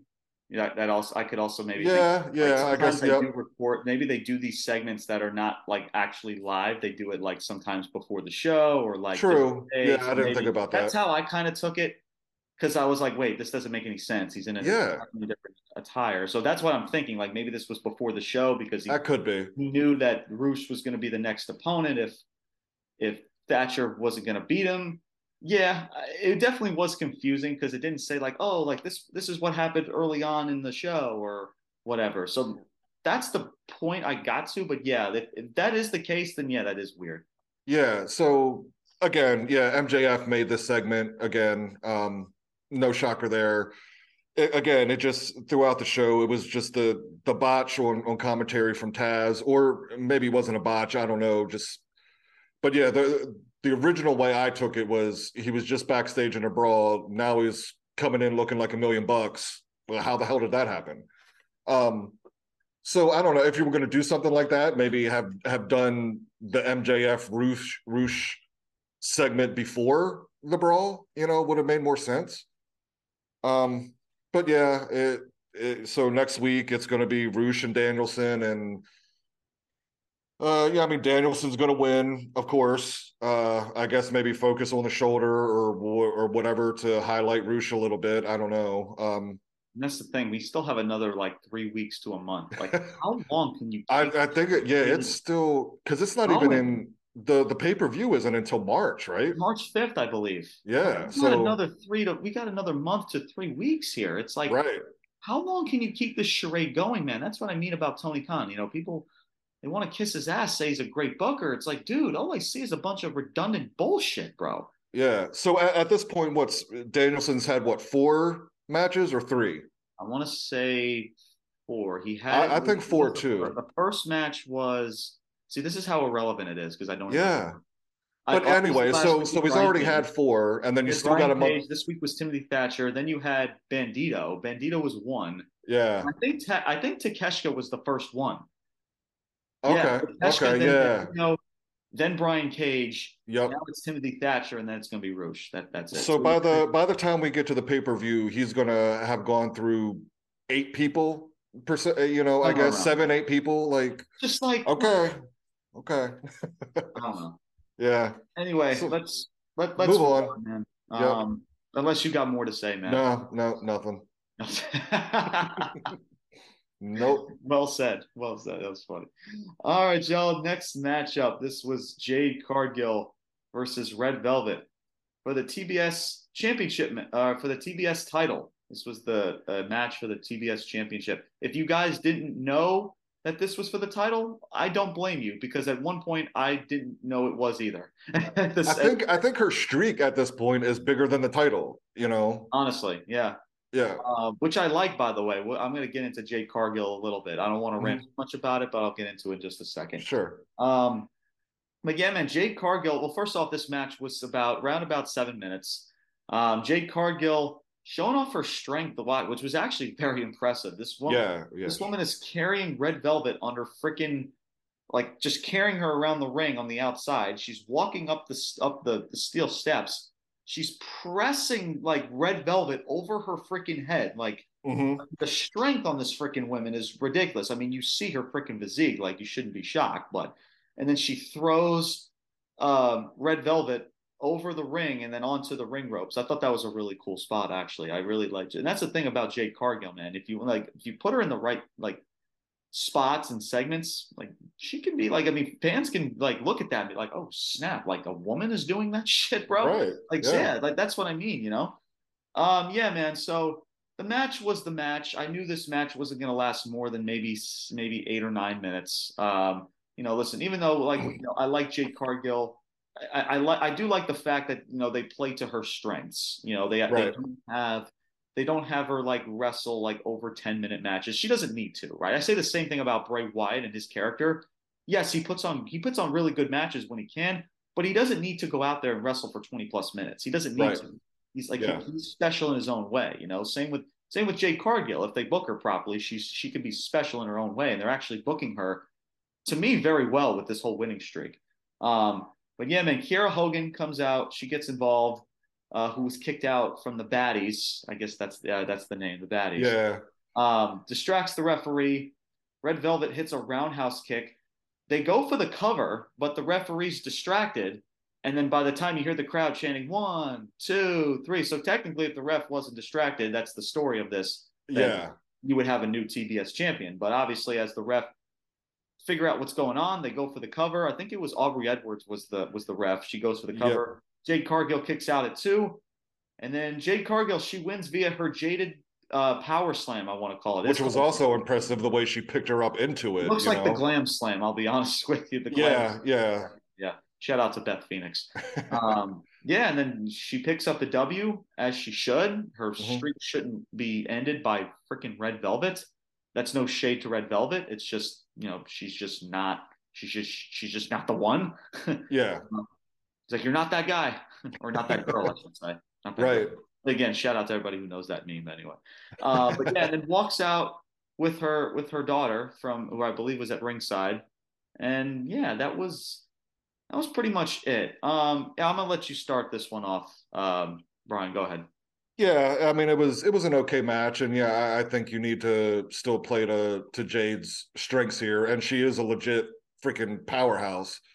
Um, Again, I think I mentioned, I don't know if this was at the beginning of the show or just before we got on. The best part of the show last night for me was just a moment of realism when she gets her daughter after the match, because her daughter, which I don't know, she looked to be like 3 to 5 years old, somewhere in there, who was crying and upset. So just kind of as a parent myself, I like that moment. Her going to pick up her daughter and console her and let her know everything's okay. Um, I don't know how much I'm invested in, because it seems like they're kind of building her as like Goldberg-esque, with the streak. And if this, I don't know how long you're going to let it go. And maybe she's still, I know she's still very new to the business. Maybe she When you still needs a mentioned little. Goldberg, I was thinking the same thing. Goldberg and his streak from WCW. Yeah. Right. So if you're not planning for her, which again, I don't trust Tony Khan at this point. If you're not planning for her to go on the streak and then ultimately become the champion, then what the hell was it for? You know? So great. I mean, she's 50-0. I'm just not, I'm not fully invested in the streak. Just for that reason, just because I don't see her becoming world champ anytime soon. And so what are you're going to run this to like 75-0, 100-0, like at which point then you're having jobber matches, repeat matches. So I don't know. I think they gotta do something more with Jade. It has to be more than just about the streak. It has to become more than just about the streak. You know what I mean? Absolutely. No, trust me. Like, even though Yeah, I like the way they're building her up as this pretty much this beast of a woman, but yeah, no, right. there's also definitely something missing. Like I mentioned about the Acclaimed, like Hmm. there is something missing with Jade Right. Cargill for sure. But and that's the thing too. Like, how long are they going to keep this streak up? Because not that I don't want to see her lose anytime soon, because it's just Yeah. the fact that who is going to be the one to beat her? Right. Like who? Like think of like really think about this, guys. Like who right now on the Hmm. roster is worthy of? I mean, I guess you could say maybe Britt Baker now that she's a babyface now. See, and I would say But my go ahead. choice would be Jamie Hayter, although I don't feel she's been See, booked properly to this point to be that person. I wouldn't do that because she's your world champion. I wouldn't even have her mess with her, to be honest with you. If she No, no, wasn't the no. world champion, that'd be one thing. To me, it should be Britt. It should be Britt Baker. I mean, if she's a face, I don't understand why Yeah, she's all of a sudden miraculously a baby face now. sure. But if I that's could get what you're behind going that with, too. then Yeah. to me, Britt Baker is your girl because there's nobody Hmm. else, Ryan, on this roster that's really worthy. I mean, now that Yeah. I mean, maybe you would think maybe Soraya, her big return, but like not even Tony Storm. I'll be honest with you. We like Tony Storm, but now that she's a heel, you can't do Yeah. that. So Right. who else? You know, Yeah. there's I mean, nobody. There's nobody it's else. Hayter or Britt, and like I It's got said, to be. It has to be Brett. I just don't think And I that know that's not what a Hayter's. lot of people want to hear because I know for some reason Britt Baker gets a lot of shit from a lot of people. Um, but yeah, it's just it's really just odd. And last thing before I get to the main event, um, I understand the daughter thing, right? I can understand Brian, someone like you enjoying that moment because you're a father, you understand that Yeah. feeling. But I think back to like Hulk Hogan, right? Like I Mhm. said, man, even though I'm a youngin, man, I'm 25 years old. I do my research. I look up I go back and do research and I watch stuff from back in the day. I Sure. remember Hulk Hogan from the minute he would come out to the ring to the moment where he would walk back to gorilla position. He is always in character. Yeah. Always. Yeah. Like, you see a lot of wrestlers now where like they're they're even cutting character by the time they're walking back up the ramp. You know what I'm saying? Hulk Hmm. Hogan from the time where he and comes out to the crowd and he exits through gorilla position is always in character. True. because that's how much his reputation with his character means to him and to Right. the fans Mm-hmm. with kayfabe and all that shit. Yeah. I respect Jade Cargill a lot. I'm sure she's an amazing mother, a great person. Why, as a heel, are you taking your young daughter like you're this baby, like you're this like Yeah, I can see like that. you're this nice person all of a sudden, bringing your daughter backstage? Right. Can someone like me in this situation here? Like what if I'm running a company, I see that shit, I'm pissed. I'm pissed Fair because enough. it's not like, listen, I understand it's your daughter. Like you see your daughter in the crowd. I understand. But when you're in front of that crowd, when Mm-hmm. you are in that ring, you are on your A game, you are locked into your character and you stay in character. I Yeah, am I see sick and that. tired, Brian, of all of these wrestlers just breaking character, whether it's a house show or whatever it is, breaking character. It is ruining the business. It really is. You have Jade Cargill. She comes out. She's all cocky. She's badass. She's this badass heel. Mm-hmm. And now she walks to the back as this loving mother with her daughter. Yeah, I mean, Wow. it does. Yeah, it doesn't help the character It at doesn't. all. I'm It not hurts the saying you character. don't be there Yeah. for your daughter and all that shit, but like, this is your job. Your job is to stay in character. Your Mm-hmm. job is to keep that art, that mystique of professional wrestling like it's a realistic thing. I Like just, I as a hate that parent, shit, I dude. just, I give her specifically a pass for that one. Just if I was, in a fantasy world in that position, and And, my and look, my 4 year old daughter maybe I thought I would was think of really it hurt. differently if I was a father or something, maybe. But to me, man, like, and listen, I'm not saying you don't bring your daughter to the arena, but like in Mm-hmm. that moment when the camera's still on you, like, come on, you know what I'm saying? Like, I feel you. I get it of where people like you and other maybe like parents that they look at that like, oh, that's so wholesome. I completely get it. Like, don't get me Yeah. wrong. Like, I completely understand. It's just when it comes to your job as a professional wrestler, Mm-hmm. your job is to perform your character at the highest level. No, I hear you. The time you go out to that ring to the time you walk to the back. That's my take. And Yeah, fair enough. listen, That's shout yeah, out to Jade absolutely. Cargill. She has gotten better. She's improved tremendously. Absolutely. Jade, From when she started to now 50-0, yeah, she's improved tremendously in the ring. Jade Cargill, do not do that ever again.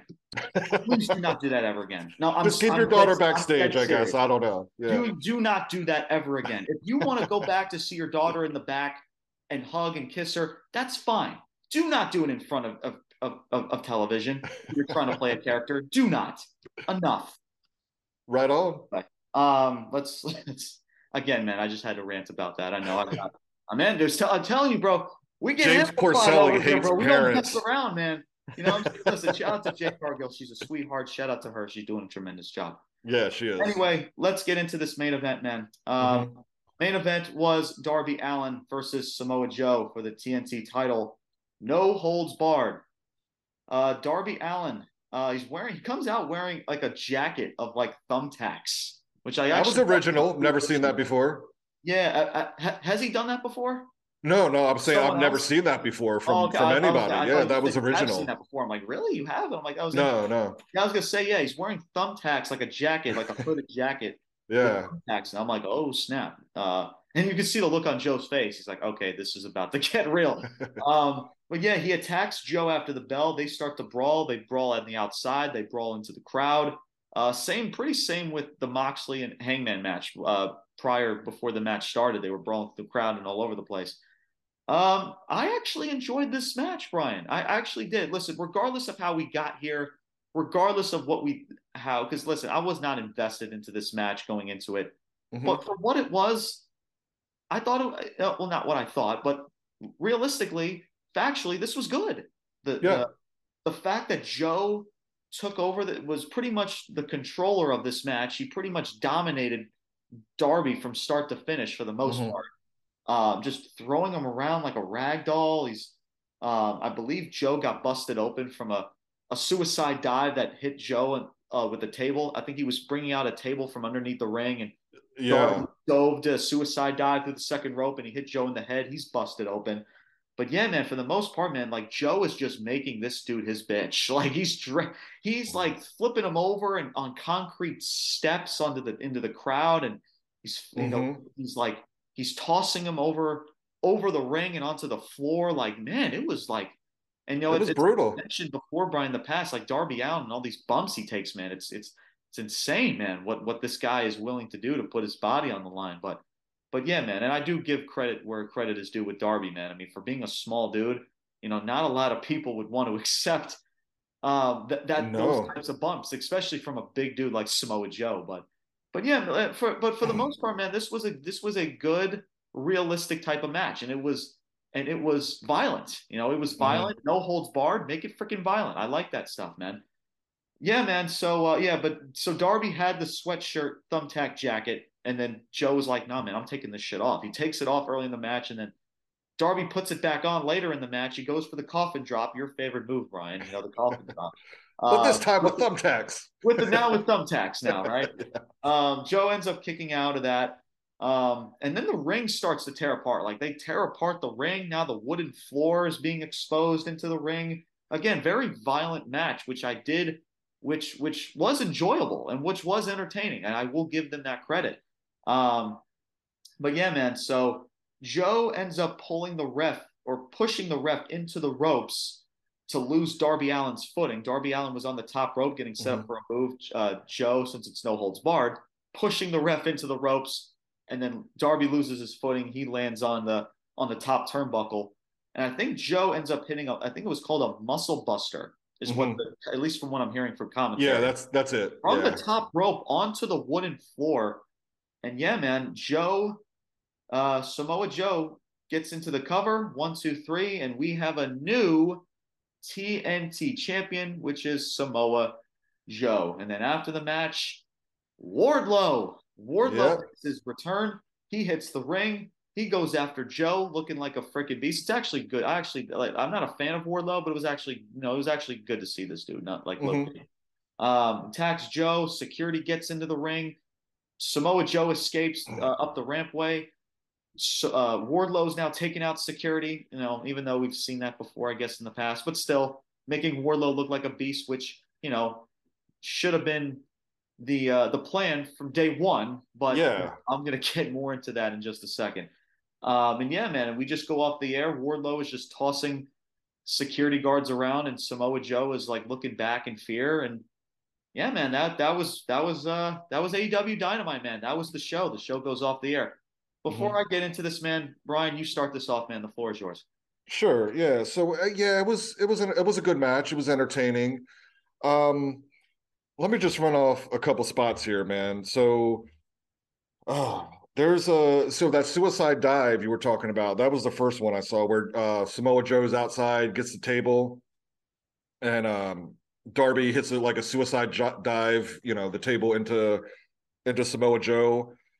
Um, there was a spot where they're fighting up in the crowd, and you don't see him land, but I can only freaking imagine, man. So these are the concrete steps in any arena that you've ever been to, where Samoa Joe just dumps him, kind of looking like on his head back, onto these concrete steps, which you don't really see Darby hit, but shit, you can only imagine. I mean, that was freaking painful. Um, Let me see. There's another spot where Joe just like literally just picks him up and chucks him over the top rope onto the floor. There was another spot where Joe set up like two steel chairs back to back and kind of just dumps him on his back right in the middle, and then gives him a power. Or no, he was going for the power bomb, and that's when Darby reversed it into. We were talking about it earlier. I don't know if the move is called the Canadian Destroyer, Looked like a Canadian destroyer, yeah. but there's no way in hell Darby Allin can pull this off on a guy like Samoa Joe. Like we all know, Darby Allin is 150 pounds soaking wet. You're just asking a lot from the audience. And like you said, Joe dominated the whole match. The only real offense I can remember Allin getting in was that Canadian destroyer, and then he kind of does that inverted stunner, I guess. And then he goes outside of the ring and starts cutting the mat, right?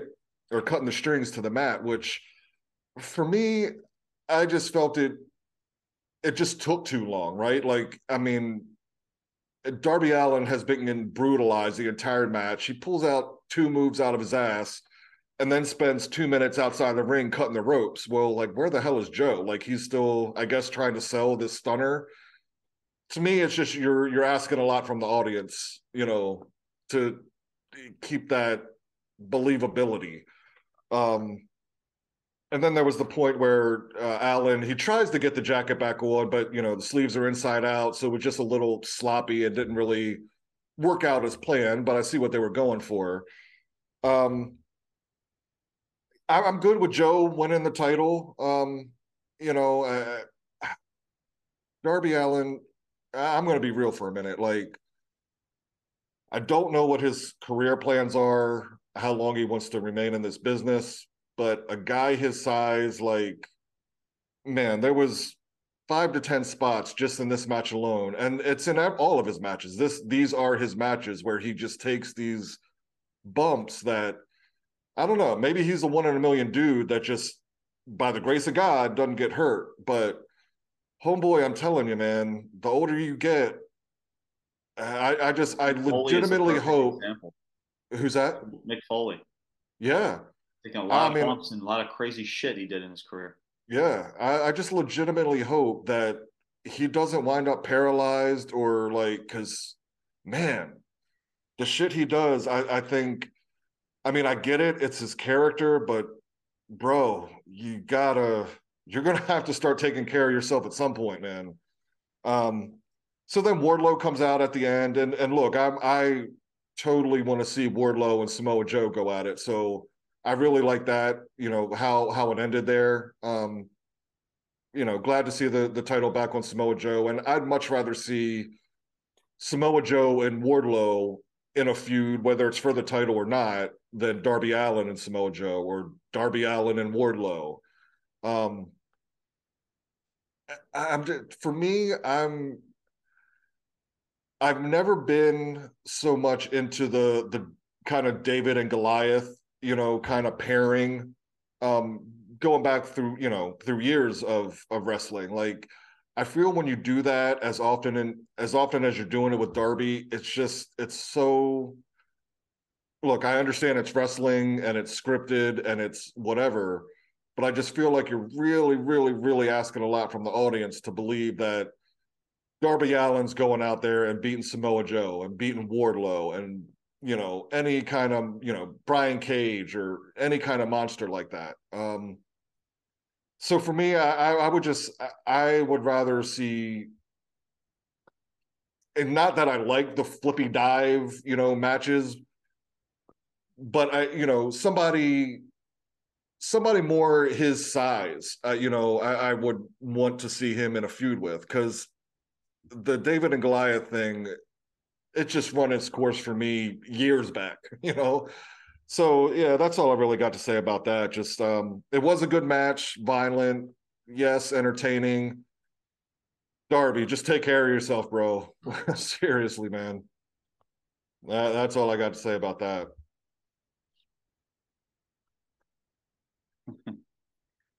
Here's my problem, Brian, with this whole Mm-hmm. situation, and this is where like I probably get the most amplified here. Sure. I don't understand the direction with this title. Yeah. This title, this TNT title, is a fucking joke. I Yep. mean, can somebody in this freaking company hold this title for more than a month? Right. Like, you're telling me that Samoa Joe lost this title not even a month ago, and now here he is a month later winning it back. Right. What the hell are we doing? Yeah. So we've had what, maybe 2 or 3 Darby Allin runs, a I'm gonna couple pull up a Samoa stat here. Joe. I'm gonna pull up some stats. So Samoa Joe won the title. This was in Full Gear, right? That Mm-hmm. triple threat freaking schmaz, right? 47 days he held that title. Guys, that's pathetic. 40, Yeah. 47 days. Darby Allin, he won it back in January 4th. 28 days he held that title. 28. And now here is Samoa Joe yet again winning this freaking title. Yet again. And that's just an example. I know what you're saying, guys. Like, oh, James, well, that's just one or two title reigns, whatever. Oh, I'm not. Oh, it's not just that. You can go back months and years. Listen to this, Brian. Not even that. How about when Sammy Guevara held the title, right? Back in January of last year, held it for 42 days. The next was Scorpio Sky, held it for 38 days. Sammy Guevara wins it back. Not even for 2 weeks. For 11 days. Scorpio Sky again. 70 days. And then Wardlow finally wins it. Oh, great. 139 days. Finally, someone breaks that 100-day mark. Yeah. I mean, guys, can this title be any more of a joke? I mean, what are we doing? If Agreed. This is your title, right? Because I understand MJF is not defending it. You know, you want his prestige to stay. You know what I'm saying? So the TNT Championship is it's a big part of your show. How can anybody take this shit seriously if you just play hot potato with this freaking title? 2 weeks ago now, Samoa Joe's winning it. Now Darby Allin's winning it. Samoa Joe wins it back. So what is Wardlow just going to win it at Revolution? Guys, what the fuck? Yeah. I'm just like, dude, this is ridiculous, bro. This is why, Brian, nobody, and I mean nobody, feels special in this company. When Tony Khan is like, you know what? You get a title reign. You get a title reign. You might as well be playing Oprah at this point. You get a title reign. You get a title reign. Everybody gets a title reign. Because, why not? Yeah. Oh, my God. That drives me up a freaking wall. And I'm done. Every week we see this title defended on the show. For what? Right. For what? Because we want great wrestling, because we want to show, great competition and fighting champions. Fuck off. I'm done. I know this is probably the most I've cursed on this platform, and I apologize. But I mean, like, what are we doing? It just doesn't make any sense. What is making me now get invested? Oh, listen, Wardlow's back. Listen, I like the fact that Wardlow's back. It was actually good to see Wardlow. But now you're telling me now, so you effed up. You should have did Wardlow and Samoa Joe freaking months ago when he had him turn on this son of a bitch back in November. But Tony Khan, he knows that he effed up. And now, because he added Will Hobbs for some odd reason, and now here he is at putting this match together again. But here's the thing. We've seen these two in the ring already, whether it's freaking in a tag, in a triple threat. How does it feel special now? Because we've seen these two in the ring. Well, James, they haven't been in the singles competition before. I don't give a shit. I've seen these two in the ring before already. There is nothing else that they can do that I've seen before, like them in the ring together, that's going to be any different. And that's what I don't understand. It's like this title is no better than the 24/7 title in WWE. It's literally no better. It's a joke.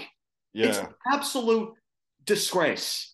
If I could interject real quick, like, I think that's a problem in the wrestling industry as a whole, where, man, I can remember back in the day, 80s, early mid 90s, where, like, the secondary titles, the Intercontinental Championship, the TV title, the US title, they meant something, right? And you had, it was that whoever had the, I can remember, Macho Man's Intercontinental Championship reign, or Shawn Michaels, or Razor Ramon, or you go back over to WCW, which had the television title, and I guess they had the US title. That was part of the original WCW. But guys like Luger and Sting, and it was that stepping stone, like, you're one step away from the world title. You know what I mean? And yeah, it's just not. I could say the same thing for the US title. over in WWE and the TV title or the TNT title here. Yeah, it's become meaningless. It's just you got the world championship. I guess well, in the WWE with the Usos as the tag team champions, that's been good. In AEW, the tag team champs don't seem so special, especially now with the trios tag team. Like, what the fuck? But yeah, like, can we get back to making these titles actually mean something and have somebody, go on a 6-month run where, again, when I was coming up watching wrestling, so, you had, say, go back to WWE in the 80s, right? Hogan was the champ. Whoever was the Intercontinental champ was that guy right behind him, coming after him. You know what I'm saying? It was, right there. And it's just not that way in the wrestling industry anymore, like, and I don't know why. Like, why is the Intercontinental champion or the US champion or the TNT champion, why are you not making them important? I don't get it. So yeah, I totally agree with you, man. It's just, if you're going to continue just to have like a round robin of, people title reigns, then it just dilutes it so much that nobody gives a shit, and it doesn't mean anything. It doesn't mean you're on. It doesn't mean you're being pushed into the main title or the main event picture, or elevated. It means nothing. So yeah, I'm with you, man.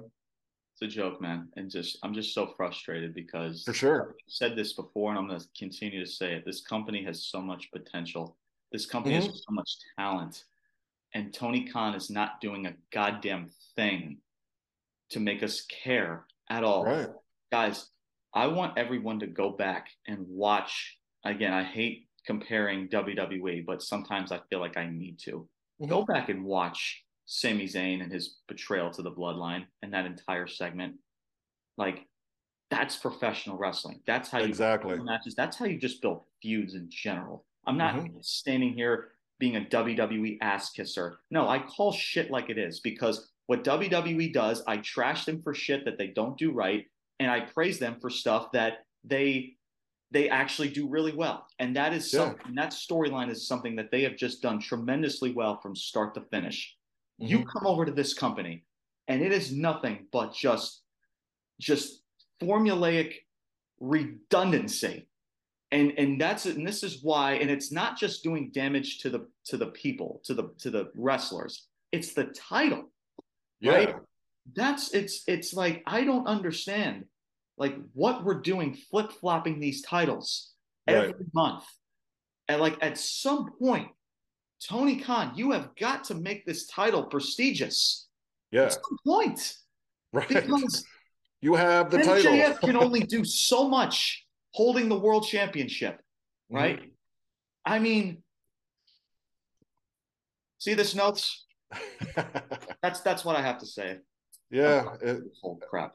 But anyway, I appreciate everybody joining in on this episode, man. I appreciate y'all joining in. Like I said, man, we get amplified, we get loud at times, but man, we call it like it is, man. We want to see, I said we don't sugarcoat stuff, man. So again, if there's some AEW fans out there that are listening to this and are not liking my words or Brian's words, and like I said, let us know, Brian man. is an AEW fan, man. He is absolutely.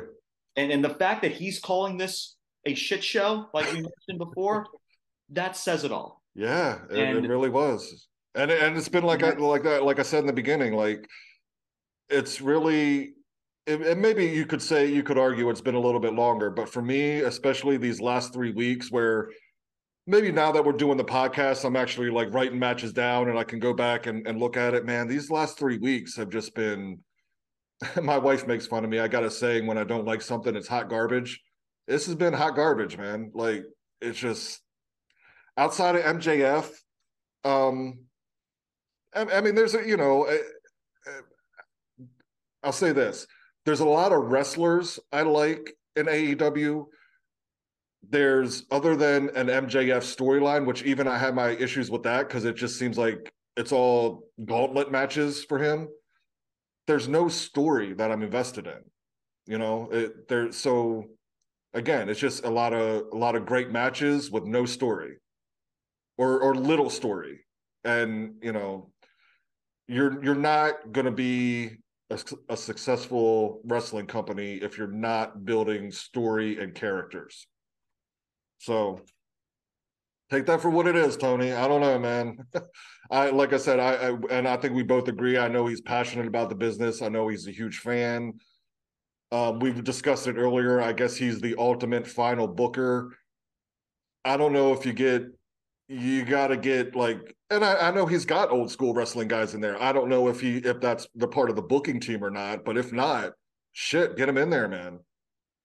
So yeah, I got one more quick shout out before we sign off here. So my my daughter's been bugging me. She wants me to give her a shout out on this podcast. So this Saturday actually is NXT Vengeance, and so Mackenzie, that's my daughter.